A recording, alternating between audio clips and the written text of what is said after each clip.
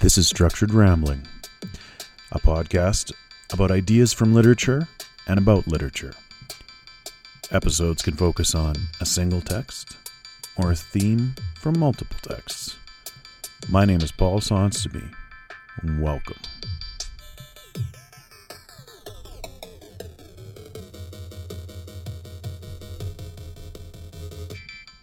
Great is an interesting word. It's very simple, just like good, but great is used to point out superiority to good.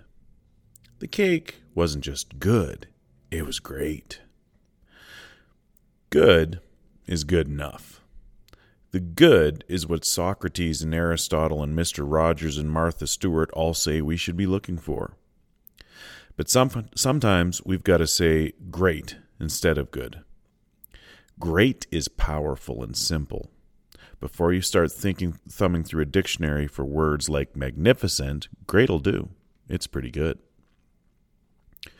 When used as adjectives applied to people, good is highly complimentary. A good person displays the virtues we most respect in decent people, things like honesty, charity, humility. It's good when people are good. To call someone great is to elevate them, to place them in a rare category of more human than human, mythical. Folks who are a greater class of people, we say. Let's take a quick scan of some historical figures known as the Great. There are lots, but here are some highlights. You got Alfred the Great, King of Wessex, a weak and sickly king with some nasty vices, allegedly, for a while, and then he found the Lord. He ran to a swamp, but slowly was able to defeat Viking invaders and unify 3 of the 4 kingdoms that would eventually form England.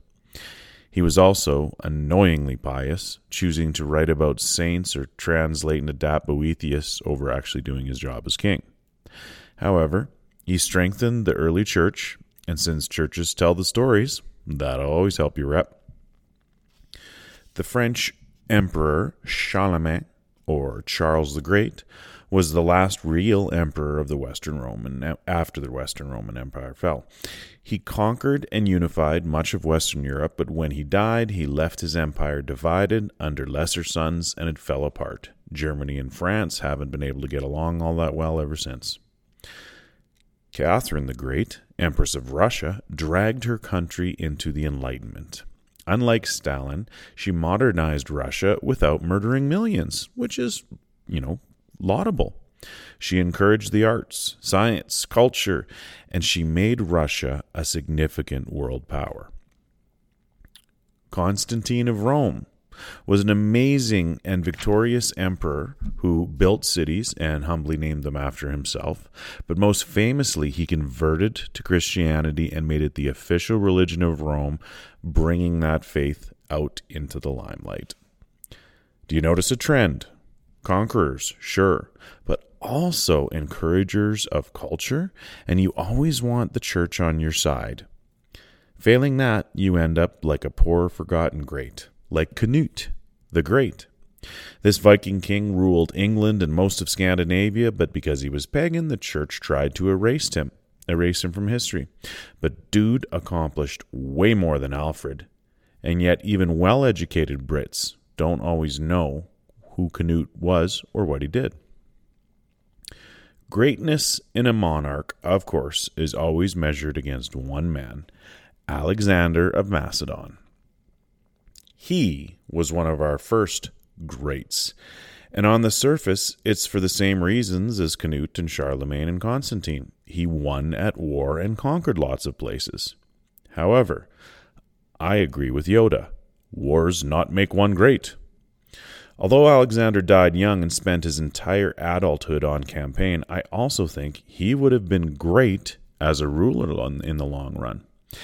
Alexander was great because of his education, his understanding, and his tolerance of others. His curiosity made him great.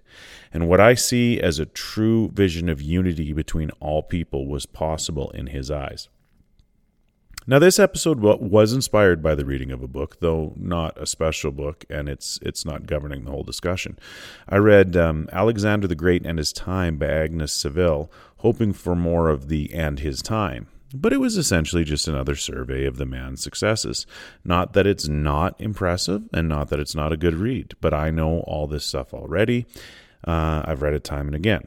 Still, it's a approachable enough book, and it got me thinking about some of the why Alexander did instead of what he did, for the reasons that were things that elevated him to the pretty good and even great. If you don't know more than his name, in the briefest I can tell you is Alexander was born in Macedon 356 BC and lived for only 32 years. His father, Philip, was a big deal in his own right, and he made Macedon dominant over the Greek city-states. Philip was assassinated, and Alexander took the throne at 20 and set out on a series of non-stop victories across the Near East, North Africa, the Middle East, all the way to India. He defeated Persia, the most magnificent and mighty empire on the planet, and he took its capital of Babylon. He married a foreigner named Roxana. He died, likely by poison, in Babylon while intending to go back to Greece after 12 years of victory. So that's his CV. But to really get his significance, one must understand why he did it and where he was coming from. Philip brought the great teacher Aristotle from his school, Lyceum, near Athens, to Macedon to educate Prince Alexander. I always love talking to my students about this story and how it proves that there were like 12 people in the ancient world. Alexander the Great, warrior king who we still study with reverence today, taught by Aristotle, philosopher, writer, and teacher who we still study today. Student of Plato, philosopher, writer, and teacher who we still study today, who was a follower of Socrates, philosopher and rabble-rouser, who we still study today. These are four of the biggest names in the ancient Greek world, all linked, and it can't be overstated how much influence the prior generations of education influenced and coincided in young Alexander. Aristotle's one of the best. He's one of my faves. He built on and expanded and sometimes refuted Plato's ideas. Aristotle is to whom we owe our understanding of true virtue, of the good life, of the good, of the scientific method. His pupil would have been so well versed in the good that advancement to great would be the obvious sort of evolution. Now let's pause for a moment. I am a huge Aristotle nerd. He's my favorite philosopher, ahead of even the Stoic Marcus Aurelius. And as Carl Jung is to Sigmund Freud, Aristotle is the practical, manageable inheritor of his precursor. Plato's got some good stuff, much of which is attributed to Socrates, but it's almost impossible to tell. So much of what Plato presents, especially in the Republic, is great theory, but seems impossible to pull off in the real world. I love the concept of philosopher kings, of educated and informed leaders, but much of the rest of the Republic is dedicated to unworkable theories. And in the defense of what I just said, we haven't had a lot of philosopher kings in modern politics or even pre-modern politics. Aristotle was practical. He is the father of modern science. He believed in using evidence to form opinions, and to him we owe so much of the pedagogical methods of the modern era. He should be the patron saint of teachers, along with the historical Jesus and Confucius. And the ones we've already got are good too, but there should be more. As a teacher, we need all the saints we can get. But I digress. Aristotle knew the world, and yet he also thought the big thoughts. He had his fingers in the dirt and his head in the clouds. What goodness is and how we define it, how to pursue a good life. This man was arguably the greatest educator of all time, barely edging out possibly Confucius, Buddha, and Mr. Ed Maloney. Aristotle was hired by Philip as Alexander the someday to be great's private freaking tutor. There are benefits. It's good to be the king. It's like a programmer studying one-on-one with Bill Gates, a hockey player getting face-off and shot advice from Connor McDavid, or a supervillain spending a day at, Disney. Alexander would have had to be a moron, like as idiotic as a Trump sibling, to miss out on the value of what he was being given and by whom. He had the best teacher ever, and unlike Aristotle, Plato, and especially Socrates, Alexander had the power to enact their ideas, to seek the good. So, you're 20. Your dad, a powerful dude, but an angry one and possibly a drunk, gets killed by not reading the room. Now, still young enough to be heavily influenced by the right teacher, you had the best. You can and will set out to conquer the world, but better yet, you plan to unite it. Nobody got Alexander. Based on what we have, which isn't near enough, but which was written about him, he conquered as a way to unity. Even his biggest supporters, like Ptolemy and Hephaestion, appear to have been 2 steps behind him in every way. His detractors, like Clitus and Cassander, had trouble saying much to counter him in light of his constant victories. It was a dozen years of conquest and consolidation. He almost never stopped, but they were missing the point. Yes, he did it through war, but Alexander the Great sought to make the world one. Every place Alexander conquered, people expected him to do the opposite of what he did. They expected executions, dissolutions, as in dissolvings. Well, maybe dissolution too. Tyranny. What he did was spare his enemies, embrace local customs, hire them into his army, and listen.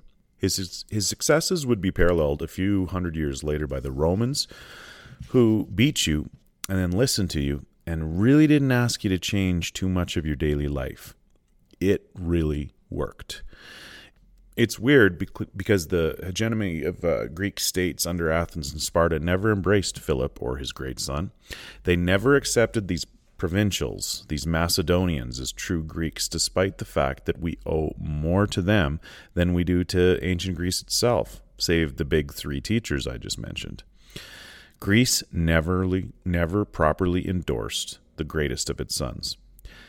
Alexander crushed Darius, the king of Persia, but then he adopted and protected Darius's family because royalty was sacred to most ancients and to this day for some silly people.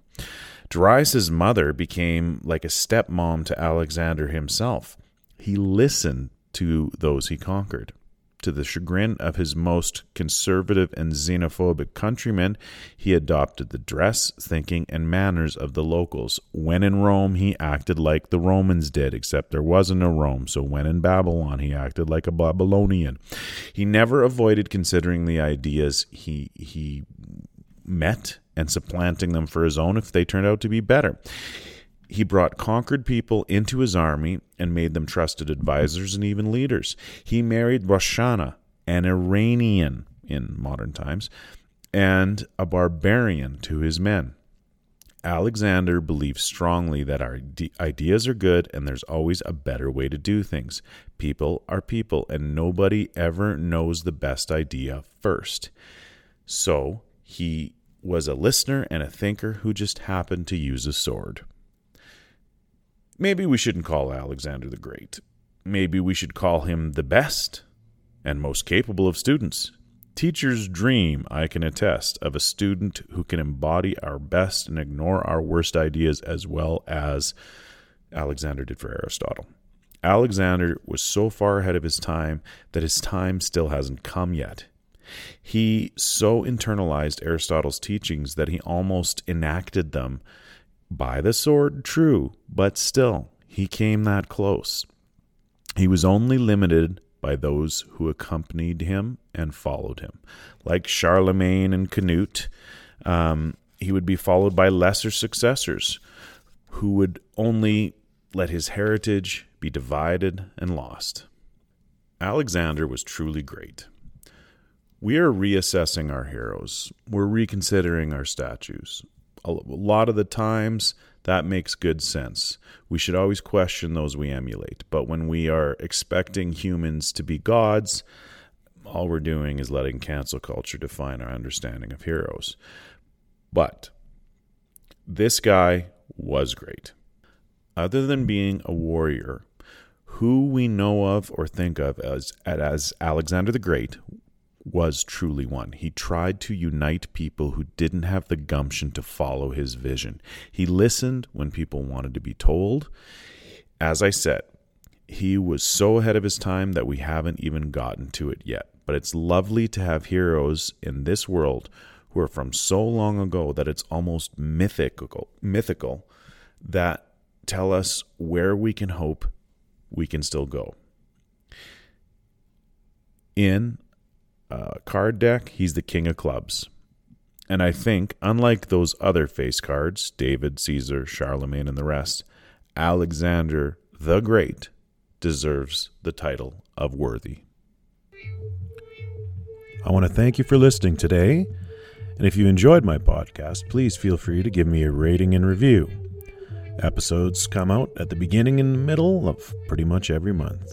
Have a great day.